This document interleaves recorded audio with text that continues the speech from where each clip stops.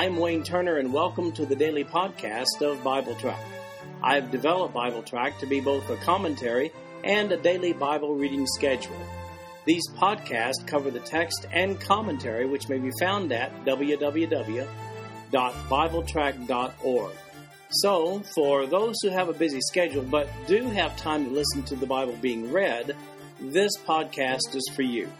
At the end of 1 year, you will have gone completely through the Bible. Today we're reading Ephesians chapters 4 through 6. This is the New King James Version of the podcast. The King James Version is also available. We begin in chapter 4 with unity within the body of Christ. Verse 1. I, therefore, the prisoner of the Lord, beseech you to walk worthy of the calling with which you were called, with all lowliness and gentleness, with longsuffering, bearing one another in love, endeavoring to keep the unity of the Spirit in the bond of peace. There is one body and one Spirit, just as you were called in one hope of your calling. One Lord, one faith, one baptism, one God and Father of all, who is above all and through all and in you all. But to each one of us grace was given according to the measure of Christ's gift. Therefore he says, when he ascended on high, he led captivity captive and gave gifts to men. Now this he ascended, what does it mean but that he also first descended into the lower parts of the earth? He who descended is also the one who ascended far above all the heavens, that he might fill all things.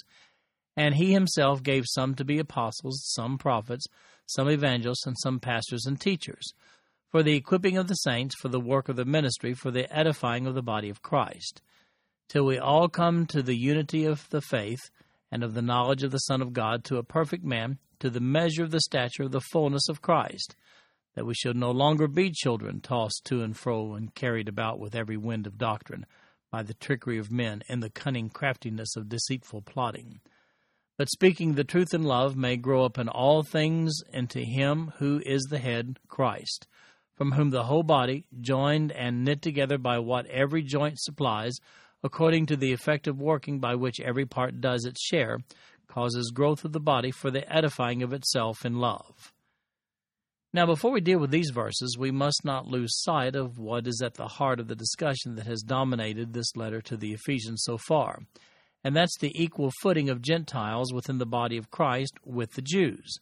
There's no difference between Jewish salvation and Gentile salvation.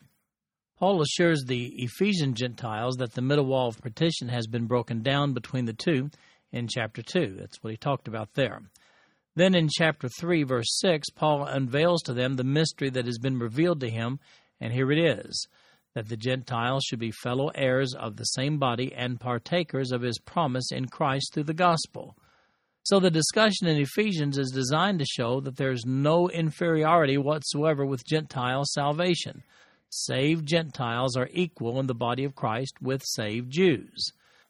Now, this chapter begins with Paul's exhortation to the Ephesians after he's just revealed his prayer for them in Ephesians chapter 3, verses 14 through 21.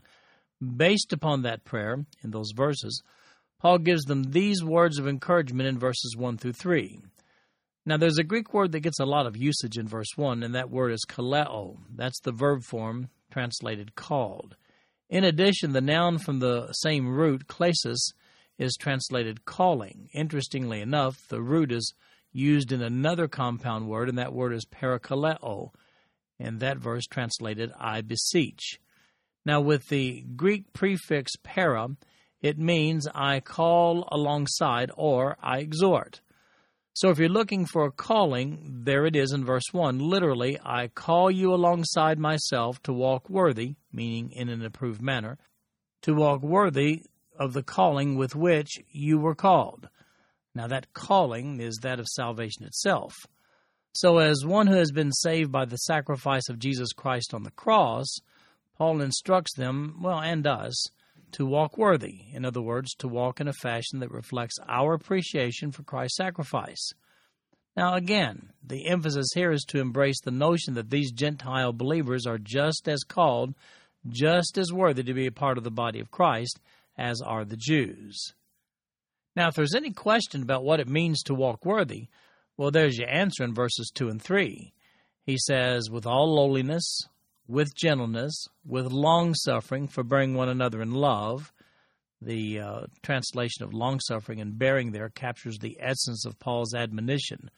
The Greek word makrothumia is a compound word meaning to suffer long, and the Greek anekamai means to endure. Literally, Paul's exhorting them to not allow Christian brethren to get on their nerves. And why? Well, because they love them. And then finally he says, endeavoring to keep the unity of the Spirit in the bond of peace. The Holy Spirit is the bond of peace, and it maintains unity when believers are led by the Holy Spirit. So, to put verses 1 through 3 into perspective, when believers are responsive to the leading of the Holy Spirit, there is unity among them. Verse 1 says, in essence, live your life like a child of God. On the eve of the crucifixion, here's what Jesus said, talking to his disciples.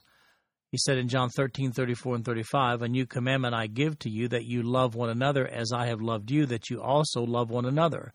By this all will know that you are my disciples, if you have love for one another. So the identifier of a believer ought to be the love that he demonstrates toward other believers. Paul clearly states that concept in verses 1 and 2, and puts the cap on it in verse 3 when he says, endeavoring to keep the unity of the Spirit in the bond of peace. Division, bickering, strife, they're all signs of the carnal nature of man at work. Make no mistake about it, when strife and friction exist in the local church body, that's the working of evil forces, not the Holy Spirit. Now, speaking of unity among the believers, Jew and Gentile, Paul develops this one theme in verses 4 through 6, when he says, one body, being the body of Christ, one Spirit, the Holy Spirit, one hope of your calling, Jesus Christ, one Lord, that again, Jesus Christ, one faith, and that's salvation by grace through Jesus Christ, one baptism, probably referring here to the mode of baptism, and then one God and Father of all, who is above all and through all and in you all. In other words, there's nothing different about the faith with regard to Jews and Gentiles. There is only one faith for all of us. For that reason, fragmentation in the form of division within the body of believers has no rightful place. Jews and Gentiles must all embrace the same spiritual components of our faith as one body of Christ. That's the essence of these 3 verses, but one clarification should be made regarding the one baptism. Water baptism is a picture, a token representing the change that's taken place in a believer after salvation. The actual baptism that makes the change is that of the Holy Spirit. There can be no question that the baptism by the Holy Spirit, the experience of all believers at salvation, is the miracle of God that makes salvation possible. However, in talking about Jewish versus Gentile salvation here, Paul's probably referring to the water baptism. And the reason is because here he's pointing out that Jews and Gentiles are baptized the same way, one baptism. Now, in another passage where Paul is addressing unity among believers, he said in 1 Corinthians 12:13, for by one Spirit we were all baptized into one body, whether Jews or Greeks, whether slaves or free, and have all been made to drink into one Spirit. Now that we've established that we are one in Christ, we see the diversity of the ministry of Christ working in each believer, by the Holy Spirit, of course, in verse 7, where there it says, but to each one of us grace was given according to the measure of Christ's gift. However, we'll hold that thought for 3 verses and continue developing it when we get down to verse 11. In verses 8 through 10, Paul takes a little doctrinal detour. That's where he quotes Psalm 68:18 regarding the whereabouts of Christ between the crucifixion and resurrection. He actually quotes this psalm to continue his thought regarding his mention of Christ's gift in verse 7, also referenced by the psalmist. However, while on the subject, Paul develops an interesting already fulfilled prophecy concerning the captives of that psalm. Thus, this passage, along with several others in the New Testament, it gives us a fairly complete account regarding the home of the Old Testament saints before and after the resurrection of Jesus Christ. If you'd like a complete picture of the implications of this passage and others, then study carefully the article that I've written. It's on the right side of the written page of BibleTrack.org for today, or you can find it under the topic section, and the article is entitled Paradise Relocated. In these verses, we see the descent and the ascension after the crucifixion of Jesus Christ. Now remember, verse 11 continues the same thought introduced in verse 7 before we took that little parenthetical detour on the gift of Christ. Verse 11 says, "And he himself gave some to be apostles, some prophets, some evangelists, and some pastors and teachers." The usage of a different Greek conjunction in that verse to connect pastors and teachers, Greek kai instead of de, it would appear to combine them into one pastor-teacher office, the last category listed there. The gifted people who fulfill specific offices in verse 11 are those whom Christ has enabled to minister to the body of Christ at large since the cross to the present day. While the Greek word apostolos is transliterated into our English word apostle, and before the ministry of Christ simply meant messenger, I'm relatively certain that the apostles of this verse is a specific reference to the 12 apostles of Jesus himself, personally chosen by him. If you want to know more about that, then look at my notes on Acts chapter 1, verses 12 through 26. If one looks at the 81 occurrences of the Greek word apostolos in the New Testament, it's near impossible to conclude that Paul intends his reference here to apostles to be extended past the apostles appointed by Christ himself. Of course, Paul includes himself in this group based upon his discussion regarding this matter in 1 Corinthians chapter 9. Incidentally, verse 11 is the only place in the New Testament where the Greek word poimen is translated pastor. In every other instance, it's translated shepherd. Before the completion of our canon of Scripture, the Bible, prophets facilitated the process of delivering God's Word to God's people. As a matter of fact, the entire text of Scripture was manifested originally through prophets. Prophets are those who receive direct revelation from God, the equivalent of Scripture. Many wonder if prophets still exist today. Well, I'll make 2 points to shed light on that question. First, God can manifest himself however he pleases, and he has chosen to do so through prophets in the past. But second of all, Moses was very specific in warning the Hebrews regarding the performance standards for future prophets in Deuteronomy chapter 18, verses 15 to 22. I believe it's appropriate to apply this test to anyone who proclaims himself to be a prophet. Based upon this criteria, I've never personally met someone rising to that level of accuracy. We do know, of course, that God will send 2 prophets in Revelation chapter 11, verses 1 through 14 during the tribulation period. Now, what about the doctrinal position held by many that the gift of prophecy has been discontinued? Well, I discussed that on the notes, in the notes of 1 Corinthians chapter 13, verses 8 through 13. Based upon this, I'm inclined to adopt the position that the original 12 apostles and the first century prophets who were ministering to the body of Christ at large during that period of time, that they comprise the grand total of apostles and prophets to the body of Christ seen in this passage. After all, we are members, all of us, of the same body of Christ as the first century church. We benefit from their gifts as well as those early believers through the Word of God left by them. Ministering to the body of Christ at large today are the offices of evangelist and, of course, pastors, teachers.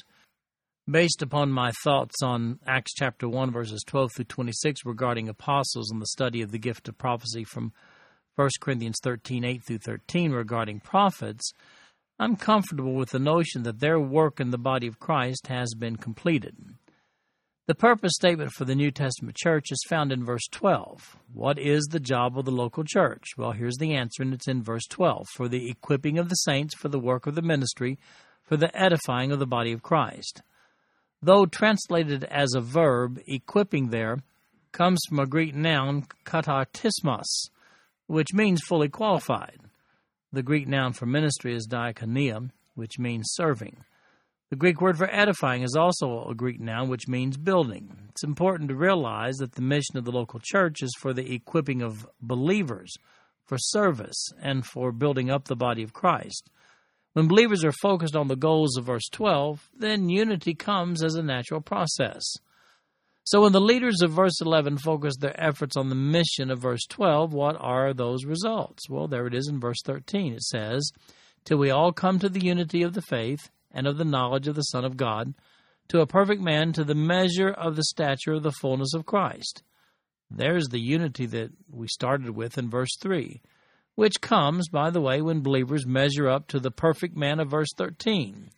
Now, don't panic. Perfect here comes from the Greek word teleos, and it means complete or mature.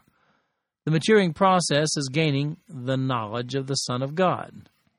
Believers must be equipped with God's Word to realize this in their lives. Now let's contrast maturity in this passage to the concept of immaturity seen in children in verse 14. They're easily swayed and easily deceived, and that's bad. Spiritually mature believers are the grown-ups within the body of Christ. We see that in verses 15 and 16. Jesus is the head, and believers fit together with every part working effectively and growing in love. In verses 17 to 32, we see symptoms of a Spirit-led life. Verse 17. This I say, therefore, and testify in the Lord, that you should no longer walk as the rest of the Gentiles walk, in the futility of their mind, having their understanding darkened, being alienated from the life of God because of the ignorance that is in them, because of the blindness of their heart, who, being past feeling, have given themselves over to lewdness, to work all uncleanness with greediness. But you have not so learned Christ, if indeed you have heard him and have been taught by him, as the truth is in Jesus, that you put off concerning your former conduct the old man which grows corrupt according to the deceitful lust, and be renewed in the spirit of your mind, and that you put on the new man which was created according to God in true righteousness and holiness. Therefore, putting away lying, let each one of you speak truth with his neighbor, for we are members of one another. Be angry and do not sin. Do not let the sun go down on your wrath, nor give place to the devil. Let him who stole steal no longer, but rather let him labor, working with his hands what is good, that he may have something to give him who has need. Let no corrupt word proceed out of your mouth, but what is good for necessary edification, that it may impart grace to the hearers. And do not grieve the Holy Spirit of God, by whom you were sealed for the day of redemption. Let all bitterness, wrath, anger, clamor, and evil speaking be put away from you with all malice. And be kind to one another, tender-hearted, forgiving one another, even as God in Christ forgave you. So, how does a Spirit-led believer conduct himself? Well, first of all, unlike those who have rejected Jesus Christ as their personal Savior, we see the description of their unacceptable conduct in verses 17 to 22. Notice the detailed description that Paul gives of unregenerate Gentiles when he says in verse 17 that they think without content, that they have their understanding in verse 18 darkened, that they're alienated from the life of God because of ignorance, and also verse 18 they have blinded hearts. And then it says in verse 19 that they're past feeling. In other words, they lose the capacity to feel shame or embarrassment. Then it says in verse 20, given themselves over to lewdness. In other words, lacking any moral restraint. And this lack of moral restraint results in verse 20 of all uncleanness with greediness. Now here's an important concept. These Gentiles about whom Paul's speaking here, they had no basis of morality. Subsequently, their standards of right and wrong were arbitrary. Such is the case today for those who reject the counsel of God. They have no moral basis. Paul addressed this same issue in Romans chapter 1, verses 16 to 32. As we see societies distancing themselves from God's Word, keep this in mind. When they reject God's Word, they lose their fundamental foundation for right and wrong. At that point, anything goes. Now, if you know the truth, verse 21, Paul commands in verse 22 to put off that conduct of the old man and put on the conduct of the new man. He talks about that in the next two verses, verses 23 and 24. They talk about being renewed in the spirit of your mind. That's a reference to being led by the Spirit.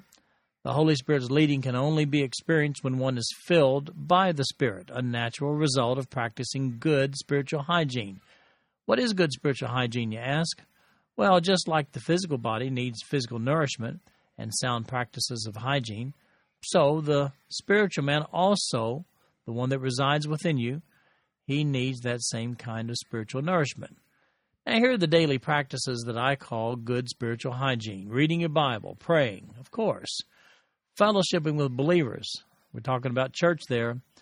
and then sharing your faith or being involved in a Christian ministry where you're giving back. I'm convinced that these daily practices are essential for victorious Christian living. Understanding the role of the Holy Spirit in this process is vital. Oh, by the way, I've written an article entitled Good Spiritual Health that's under the topic section of BibleTrack.org, or you can click the link right here if you look into the written notes. When we exercise these, we effectively put on the new man. That's the reference of verse 24. The new man is the Holy Spirit within us and strengthened. These are sound activities that make the Holy Spirit's influence in your life strong. When the strength of the Holy Spirit is leading you, the admonitions of verses 25 to 32 just fall into place naturally.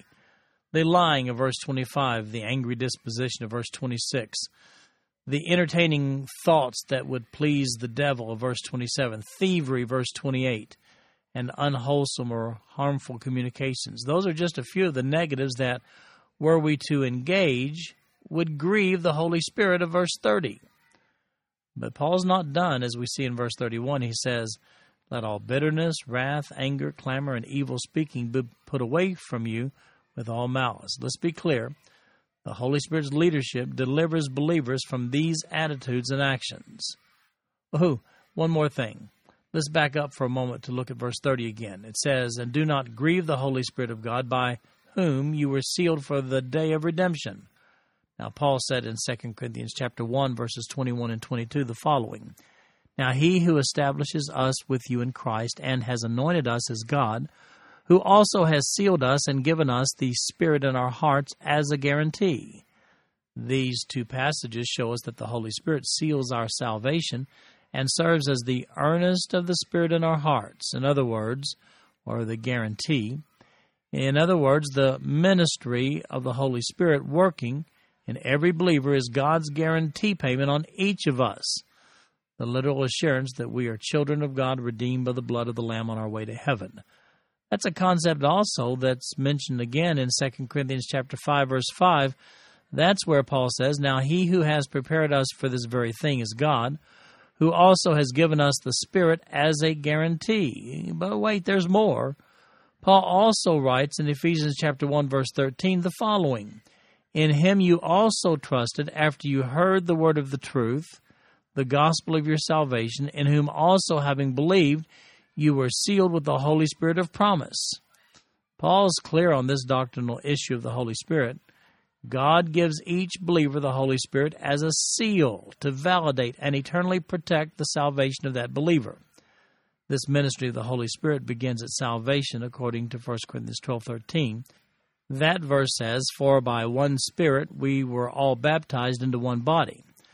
Now, Paul tells the Romans that each believer is in possession of the Holy Spirit when he says in Romans chapter 8, verse 9, the following. He says, "Now, if anyone does not have the Spirit of Christ, he's none of his." So here's the bottom line.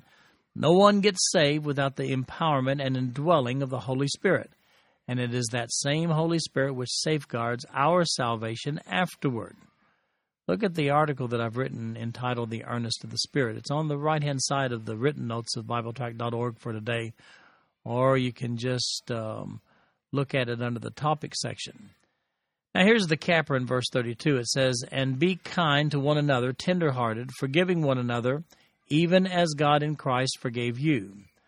The Greek verb for forgiving and forgave here is a less frequently used word for the concept of forgiveness.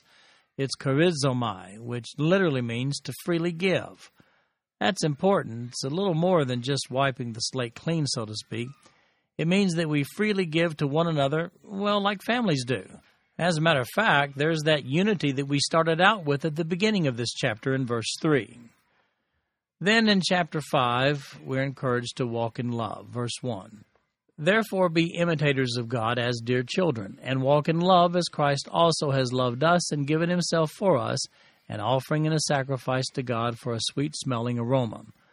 But fornication and all uncleanness or covetousness, let it not even be named among you, as is fitting for saints. Neither filthiness, nor foolish talking, nor coarse jesting, which are not fitting, but rather giving of thanks. For this you know, that no fornicator, nor unclean person, nor covetous man, who is an idolater, has any inheritance in the kingdom of Christ and God.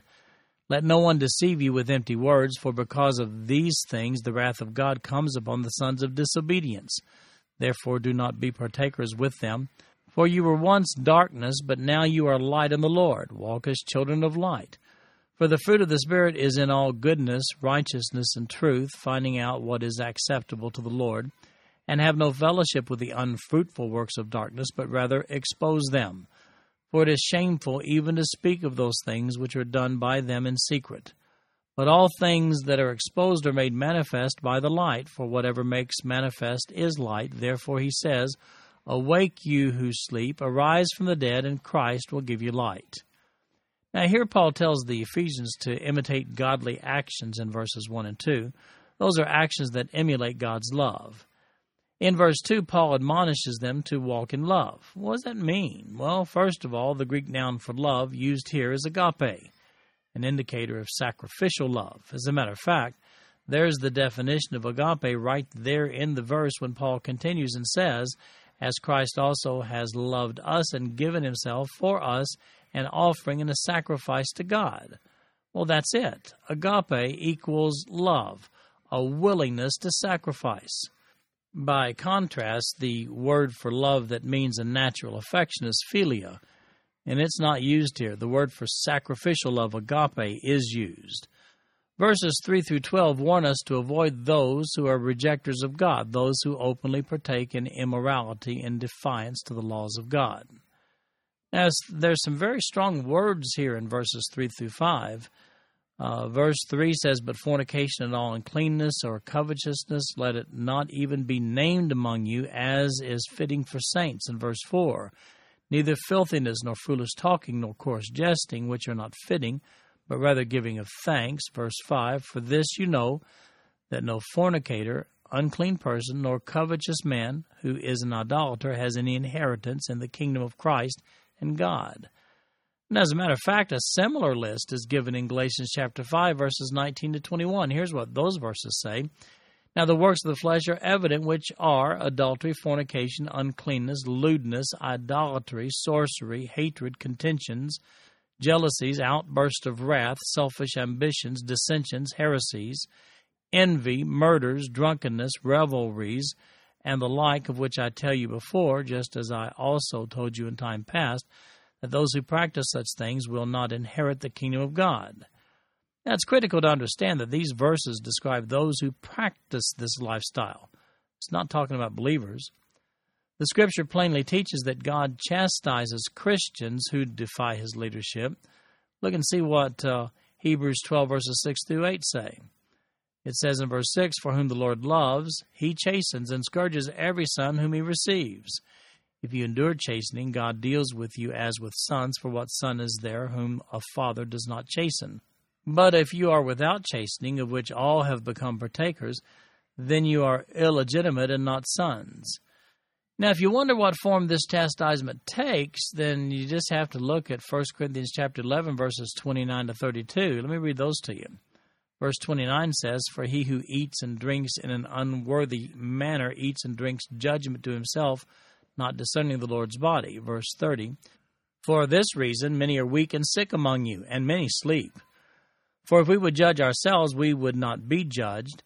But when we are judged, we are chastened by the Lord, that we may not be condemned with the world. So here's the bottom line. God does not permit believers to defy Him by practicing the conduct of Ephesians chapter 5, verses 3 through 5, and Galatians chapter 5, verses 19 to 21. That disobedient believer will experience the chastisement of Hebrews chapter 12, verses 6 through 8, and 1 Corinthians 11, 29 to 32.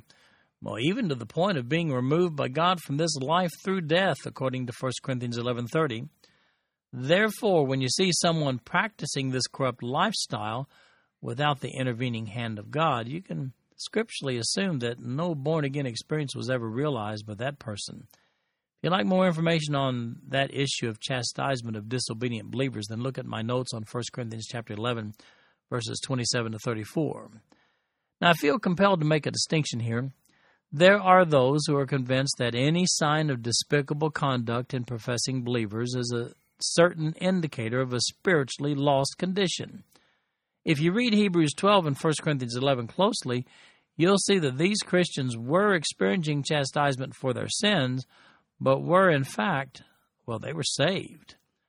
Paul's very clear about the consequences of practicing the conduct of verses 3 through 5 when he says in verse 6, "Let no one deceive you with empty words, for because of these things the wrath of God comes upon the sons of disobedience."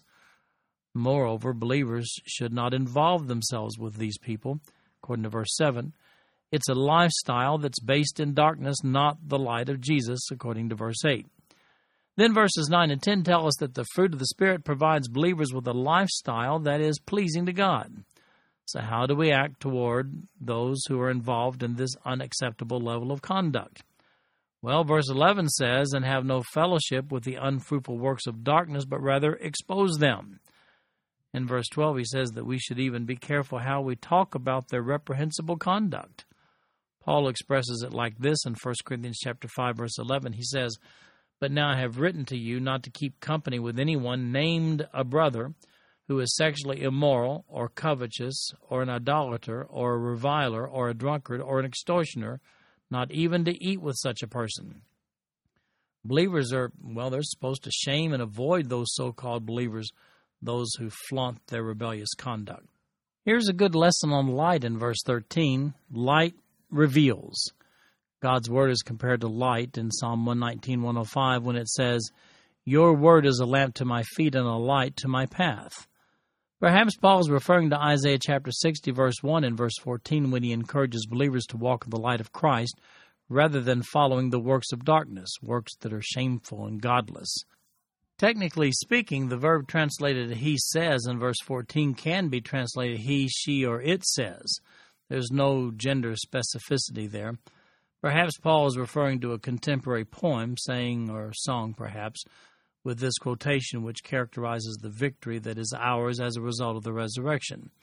Some have suggested that it may have even been a saying or song used on the occasion of water baptism ceremonies. We really have no way of knowing for certain. In verses 15 to 21 of chapter 5, we have admonition to make good use of your time. Verse 15, "See then that you walk circumspectly, not as fools, but as wise, redeeming the time, because the days are evil.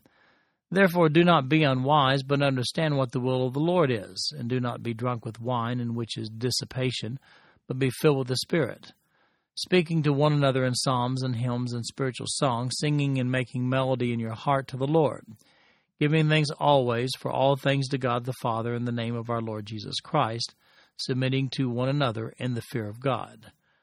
Now these verses 15 to 21, speak of making the best use of our time and investing it in one another for spiritual strength. Believers are encouraged in verse 15 to walk circumspectly, in other words, accurately. One who is a fool, the Greek word asophos, means without wisdom. The there makes it negative, and Sophia is wisdom. Asophos, the fool, he lives recklessly.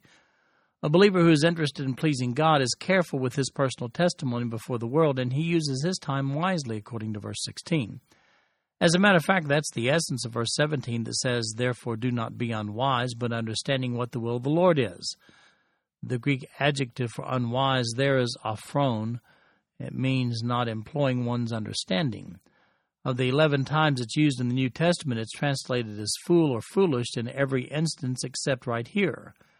Here it's used in the context of a person who knows God's will, but disregards it, which leads us to the analogy of verse 18 regarding foolish conduct. There it says, "And do not be drunk with wine, in which is dissipation, but be filled with the Spirit." Now that's an amusing and I might say to-the-point message. Just as a drunkard's conduct is controlled by his excessive drink, so should a believer be equally controlled by the power of the Holy Spirit's influence within him. Hopefully you'll also see in that verse that Paul's admonishing everyone to avoid drunkenness. Incidentally, Paul may have been thinking of Jeremiah 23:9 when he wrote this comparison between being spirit-led and drunk with wine. In that passage, Jeremiah says, "My heart within me is broken because of the prophets. All my bones shake. I am like a drunken man, and like a man whom wine has overcome, because of the Lord and because of his holy words." The result of the Holy Spirit-led life is found in verses 19 to 21. It's pleasant interaction between believers. It's in verse 19. and its thankfulness to God in verse 20, and submission to one another, meaning selflessness rather than selfishness in verse 21. That word submitting comes from the Greek verb hupatasso. It's a compound word. Hupa means under, and tasso means to arrange or place. Therefore, the idea of submission is to place or arrange one under another. It indicates a chain of command. So after introducing the concept of submission in verse 21, then Paul deals with three areas of submission. Husbands and wives in verses 22 to 33, parents and children in chapter 6, verses 1 through 4, and then master slaves in chapter 6, verses 5 through 9. So let's dig right into the husband-wife relationship beginning in Ephesians chapter 5, verse 22. Wives, submit to your own husbands as to the Lord. For the husband is the head of the wife, as also Christ is head of the church, and he is the Savior of the body. Therefore, just as the church is subject to Christ, so let the wives be to their own husbands in everything.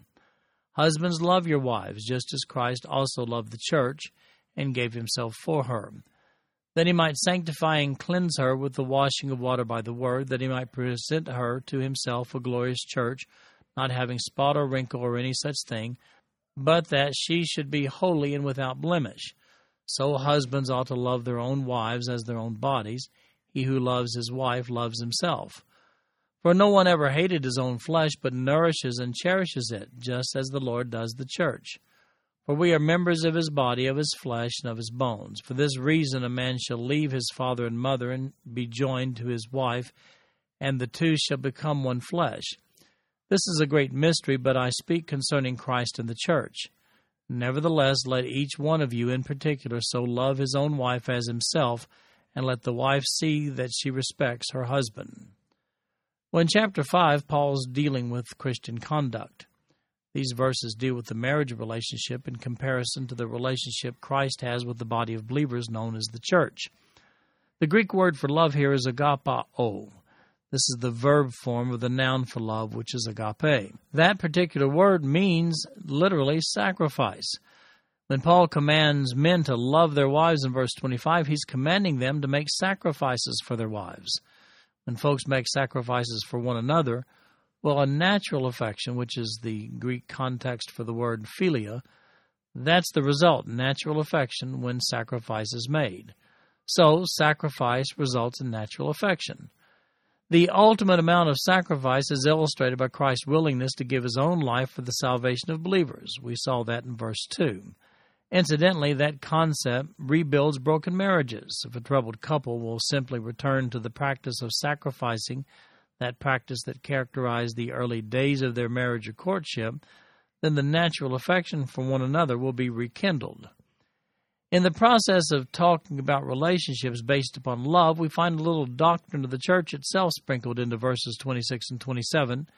There's where it says that he might sanctify and cleanse her with the washing of water by the word, that he might present her to himself a glorious church, not having spot or wrinkle or any such thing, but that she should be holy and without blemish. God's word sets apart. The word is sanctify. God's word sets apart and cleanses believers so as to provide holy believers to himself at the rapture. Now, by the way, the word sanctify is hagiadzo, and the word holy is hagios, and they come from the very same root word.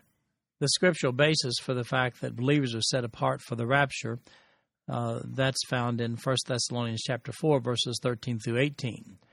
However, the emphasis of this passage is that the relationship of the husband to the wife ought to be the same as the relationship of Jesus Christ to the church, and that's a thought that's continued in verse 28. But we're not finished with the husband-wife comparison to the church-Christ analogy. As a matter of fact, verses 28 to 30 again emphasize that husbands ought to be willing to offer the same level of sacrifice toward the wives as Christ did for the church, putting the welfare of their wives even before their own interests, just as Christ did for the church. If there's any confusion about the recipients of this sacrifice, that's cleared up in verse 30. It's us, believers. To reinforce his one flesh assertion of verse 29, Paul in verse 31 quotes Genesis chapter 2, verse 24. That verse says, "Therefore a man shall leave his father and mother and be joined to his wife, and they shall become one flesh." He notes that Christ and the church relationship is a mystery. A mystery, the Greek word mysterion, means in the New Testament rendering that which cannot be known naturally. In a general sense, the word means that which was previously hidden. As a matter of fact, you're hearing it first right here in this passage. Previously unknown, Paul declares that the church is the bride of Christ. Now, let me give you a little warning here. For those who are overcome with political correctness, you're probably not going to like the discussion that follows here, but let's go ahead anyway. And finally, we're back to the actual lesson of a husband's sacrifice for his wife and the wife's submission to her husband in verse 33, where it said there that she should respect him. I told you might not like this. Don't make the news, just report it. This is a fascinating scenario here. The Greek verb used for respect is phobeo. It's used 93 times in the New Testament. It's only translated respect in this verse. The other 92 times it's translated either fear or afraid. As a matter of fact, the noun form of the word phobos is used another 47 times and translated fear or afraid each of those times, except 2 where it's translated terror. Obviously, nobody wants to go there in any great detail, but here's the formal definition of the word from the respected Greek-English dictionary from Louw-Nida. They say to have such awe or respect for a person as to involve a measure of fear. The phrase fear of God or fear God is a typical Old and New Testament indicator of one's proper relationship toward God. Now, Paul chose those words to describe the proper attitude of a wife toward her husband.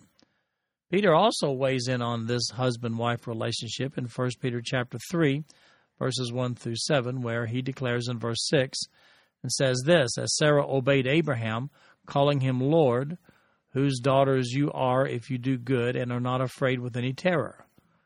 So, as I frequently say, and said once already today, I don't make the news, I just report it. I just tell you what God's Word says. And then we have the relationship of children and parents in Ephesians chapter 6, verses 1 through 4. Verse 1, "Children, obey your parents in the Lord, for this is right. Honor your father and mother, which is the first commandment with promise, that it may be well with you, and you may live long on the earth. And you fathers, do not provoke your children to wrath, but bring them up in the training and admonition of the Lord." These 4 verses flow from chapter 5, verse 21.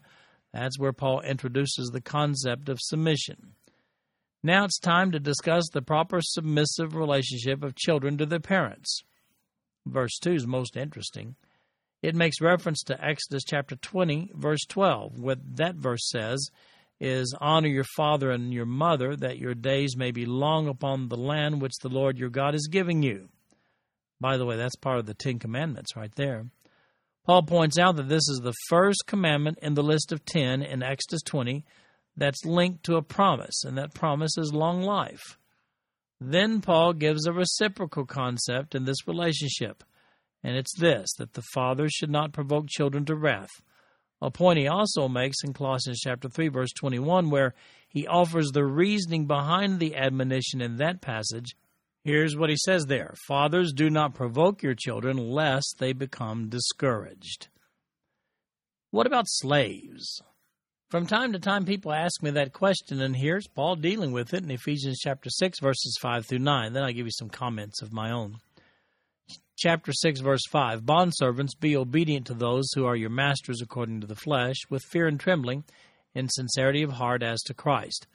Not with eye service as men pleasers, but as bondservants of Christ, doing the will of God from the heart, with good will doing service as to the Lord and not to men, knowing that whatever good anyone does, he will receive the same from the Lord, whether he is a slave or free. And you masters, do the same things to them, giving up threatening, knowing that your own master also is in heaven, and there is no partiality with him." Now, slavery during the first century was a legal reality, and it had been for centuries in the Roman Empire and the empires that preceded it. These slaves under Roman rule were not entire races, but rather certain people from within each race who happened to be in bondage as slaves. So how might one end up being a slave during that era? Well, derived from extra-biblical historical documents, here are a few ways. If you were born to a slave, you were born a slave, and you remain such unless your master gave you freedom. Promiscuity was rampant during that era. It was common that unwanted babies would be left out on the side of the road to suffer death by exposure, especially girls. Slave traders would harvest these unwanted babies and hire someone to raise them until they could be sold as slaves. Even though most of these babies were unwanted females, they would be raised to become productive in supplying male and female slaves to their owners. It's also true that a debtor could lose his freedom, and he could be forced into slavery as a result. Additionally, sometimes slaves were formerly prisoners of war.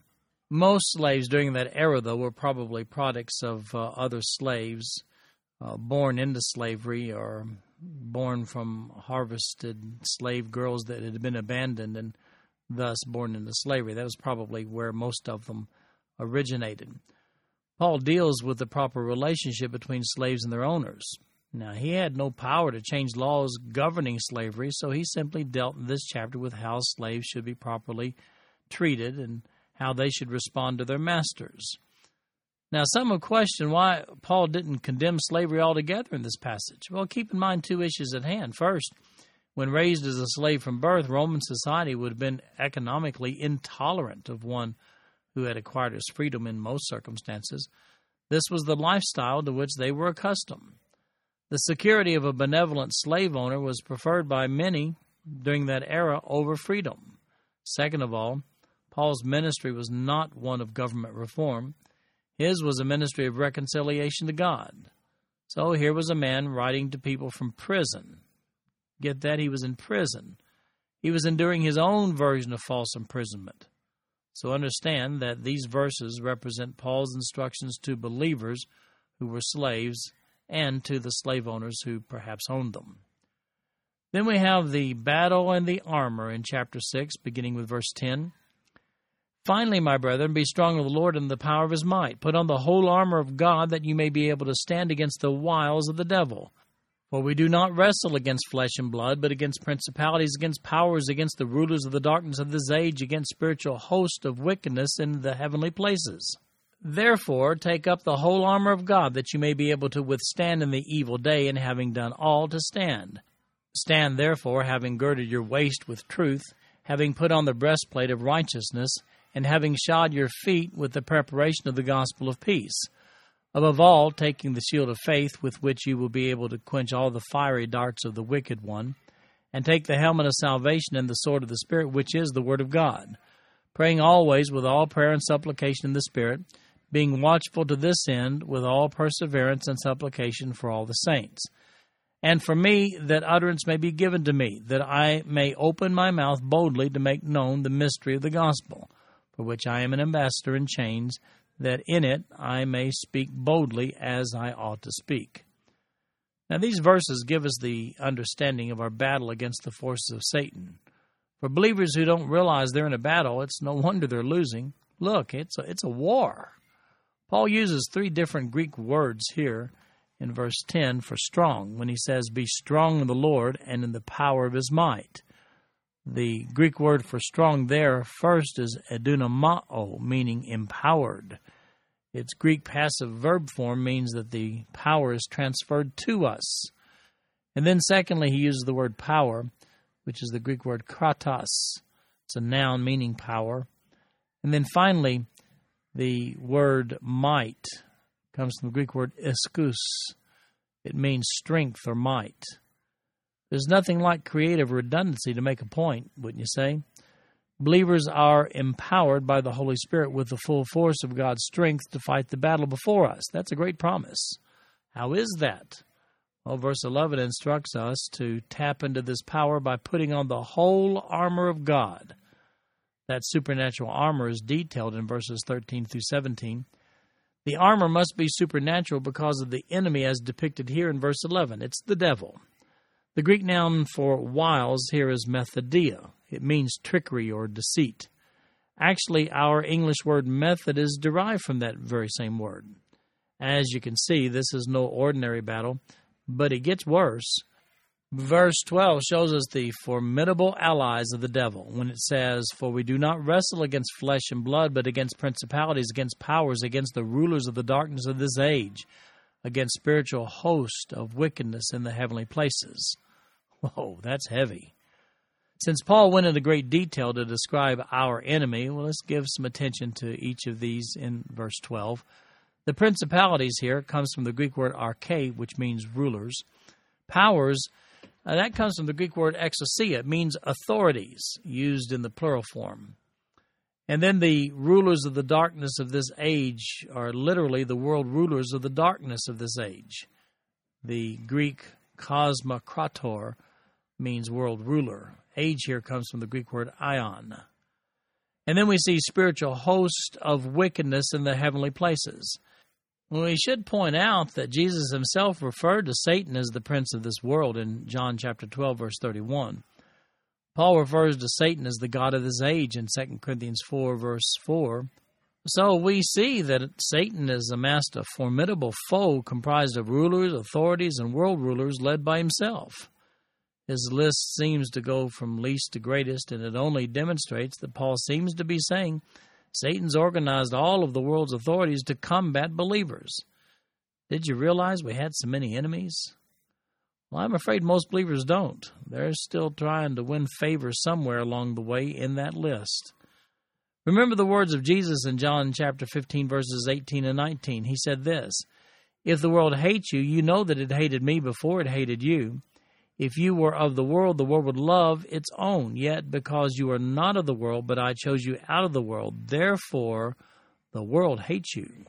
But just look at our tools of warfare in verses 13 through 17. Well, now here's the problem as I see it. Many, maybe most believers do not realize that they are in a battle. Let me assure you, Satan knows. God has given us the tools of warfare, and we must exercise those tools. Now, just for clarity, let's list those items of armor possessed by each believer. First of all, having girded your waist with truth. That's the Word of God. As a matter of fact, Jesus said in John 17:17, "Sanctify them by your truth. Your word is truth." Then we find listed the breastplate of righteousness. That's the righteousness that comes through faith in Jesus Christ as Savior. Then we find the term having shod your feet with the preparation of the gospel of peace. Here's an action item, conveying the gospel message. Paul defines the gospel message in 1 Corinthians chapter 15, verses 1 through 4.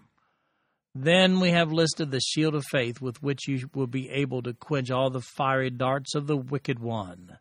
That wicked one is Satan. The faith of Christ, seen in Galatians chapter 2, verse 16, combats the enemies of God. Then the helmet of salvation, which is security in Christ. Salvation, the Greek word soterion, is the noun form for the Greek verb sozo, means to save. Salvation is the result of being saved. The sword of the Spirit, which is the Word of God, that's our Bible. If you want a fuller discussion of the sword analogy, look at my notes on Hebrews chapter 4, verse 12. So, believers, there are your weapons. Let's get into the battle. And then finally, the close to the book of Ephesians in verses 21 to 24 of chapter 6. Verse 21, "But that you also may know my affairs and how I am doing.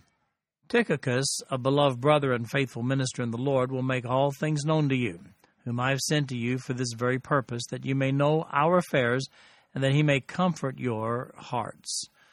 Peace to the brethren, and love with faith from God the Father and the Lord Jesus Christ. Grace be with all those who love our Lord Jesus Christ in sincerity. Amen." Now, the Tychicus of verse 21 was one of the disciples that accompanied Paul on a portion of his third missionary journey. He appears in Acts chapter 20, verse 4. In this passage, he's to travel to Ephesus as a messenger of Paul. Peace and grace are extended to them that love our Lord Jesus Christ in sincerity. Paul often extends grace and peace in his letters, but here he's careful to note that these are intended for those who have a sincere relationship with Jesus Christ. This concludes our podcast for today. I'm Wayne Turner, and if you'd like to read along with our commentary online, go to www.bibletrack.org. Thank you for listening in today. The background music for these podcasts is an original composition written by the music director of Faith Bible Church, Paul Walker.